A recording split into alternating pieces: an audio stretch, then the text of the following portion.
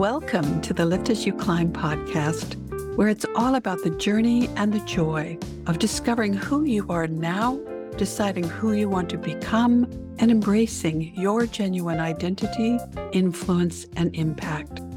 In each episode, we'll explore how life's experiences have prepared us for what we choose to do next and how to create our encore, write our own script, and star in the next stage of our lives. I'm your host, your encore strategist and transformation catalyst, Isabel Alexander.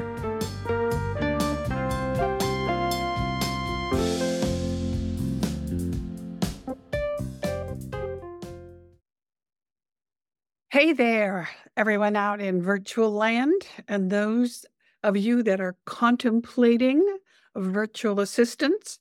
I'm so glad to welcome you back today. This is the second in our series of interviews with Toby Brockner, the founder of Katuva, and we are exploring the different aspects of working with a virtual assistant. I'm so happy that I have this opportunity to have a conversation with him and really uniquely examine the do's, don'ts, the whys, and why nots of having a virtual assistant. We're coming up with conversations that you may not even thought of yet. So I welcome you to stay tuned. If you haven't already, episode 101 kicks us off, and we'll explain a lot more about how I come to be in Toby's orbit. Today, I hope that we will share with you some new insights and new perspectives.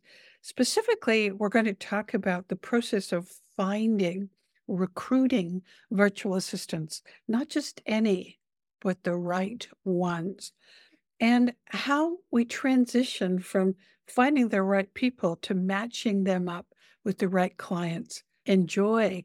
And at the end, make sure you stay tuned because Toby's sharing some great stuff. And I welcome you to share this episode with everybody in your orbit that maybe needs to know a little bit more about how life is better with virtual assistants. That's one of the things I promised everybody that I would have you on a couple of episodes. So we're creating a series here right now. What are the different aspects of working with a virtual assistant that have not yet even been thought of or discussed? And I think today I may invent a few of those. We'll rewind a little bit, Toby. I want to start with how you find and recruit the VAs, but that will be a lead into how do you match them with the client. Yeah, so we use various job boards, and there are specific job boards for remote workers. And actually the biggest one is it's a site called onlinejobs.ph. Think of it as like a monster.com or Indeed or something like that, where you post a job and you have applicants come in. And a lot of people will say, hey, Toby, why are you telling everybody where you get your VAs from? I'm like, because that's just step one of 80. That's how you attract and vet the right type of candidates. I can answer that question by sharing a brief story. My first experience in hiring a VA, because I had been told about that website, and I dove in as the quick start that I am and went, oh, I can do this. And I contracted with somebody. In fact, I think I tried it 3 times, to be honest. I'm trying to forget it because it was a terrible disaster. Because I didn't know what I didn't know. I didn't know how to screen, how to match the right personality and the right skill set. It wasn't anything wrong with them, the hires. I just wasn't equipped, and I didn't have the processes that you have to make sure that the right people get matched. And what I love, and we'll talk more about your Empower Plus model later, how you create the ongoing support for the clients and the VA. It's tempting to go, oh, it's because I learned these techniques in school or I read this management book and I became this genius. It wasn't any of that. It was just me being dumb for long enough to become smart about it. Quick anecdote. There was a guy that was doing a presentation once that I was watching, and he was talking about how he finally became upon success. And he was talking about all the failures that he had in the past. And he was showing examples of all of the things that he had tried and he had failed. He just failed so many times that he ran out of things to fail on. And the last thing that he hit was the right thing. But it wasn't because he found that. It was because he found all the other things first and just ran out of stuff to fail. And so that's how I feel I stumbled on this process. It wasn't any real genius on my part. It was more just the grit and determination and ambition to figure it out until I did. For those who know me, they know one of my mantras is you're not starting from scratch. You're starting from experience. Each of those iterations of ideas, businesses, processes that don't work are contributing to what I call our lifetime vault of tacit knowledge and skill, right? Yeah. The failure that you have today is the building block upon which success is built in the future. And if you build enough of those failures and you get enough bricks, so you can build anything, you can build a pyramid, you can build whatever you want. And so I'm a firm believer in that. But that's really the secret sauce of how we made that happen. But the process essentially do two things in the initial interview with the client. We try to figure out what skills do you need, what tasks do you need done, what are you trying to accomplish? And that sort of works backwards from that bigger question of what kind of life do you want to live? What kind of business do you want to build here? Once we figure that out, we have the client take a DISC assessment. We have all of our VA candidates take a DISC assessment, and we match them up based on not only skills, but also personality. And it doesn't necessarily have to be a match for the personality, but you do need to be aware of what you're getting yourself into with a different person. So if I'm a high D dominance, which I am, I'm high D, it would behoove me to look for VAs who score higher in S or C, which is steadiness and compliance, conscientiousness, if you want to call it that. But it's people who are more analytical, more detail oriented, because I'm more of a big picture, think of chaos, and then I'm looking for order. I'm looking for that yin and yang. I'm looking for somebody to come in and tame my chaos. And so that's what we try to do in order to match them. And so for context, we run an ad. We might get 30, 40, 60. We've gotten upwards of 90 to 100 applications for one position. We're actually releasing some ads pretty soon. As I've been driving around town, every time I notice a help wanted sign or a we're hiring sign, I take a picture of it. And we're doing a collage of all of these help wanted ads all over the place. People are desperate to find work and they can't find anybody to work. Our problem is we get way too many applications and we have to then sort through all of them, which takes hours and hours of time to go through those properly and arrange pre-interviews and do all of the vetting that we do. So that's step one behind the scenes of how we do it. I really was impressed with the opportunity you gave me with my first VA with you to interview multiple candidates that had been pre-screened and pre-qualified.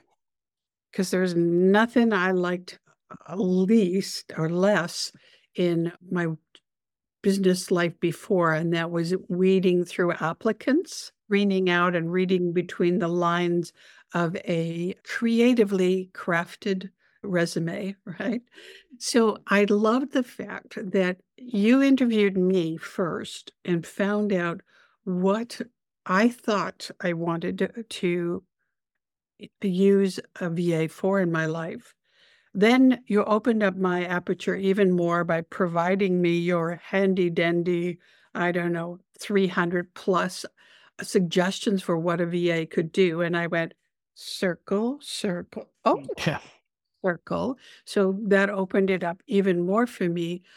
But then the icing on the cake was after you had screened the applicants against my personality, my DISC, what I thought I needed somebody to do for me, then you gave me the opportunity to have an intimate virtual meeting with each of them and get to know their personalities a little bit.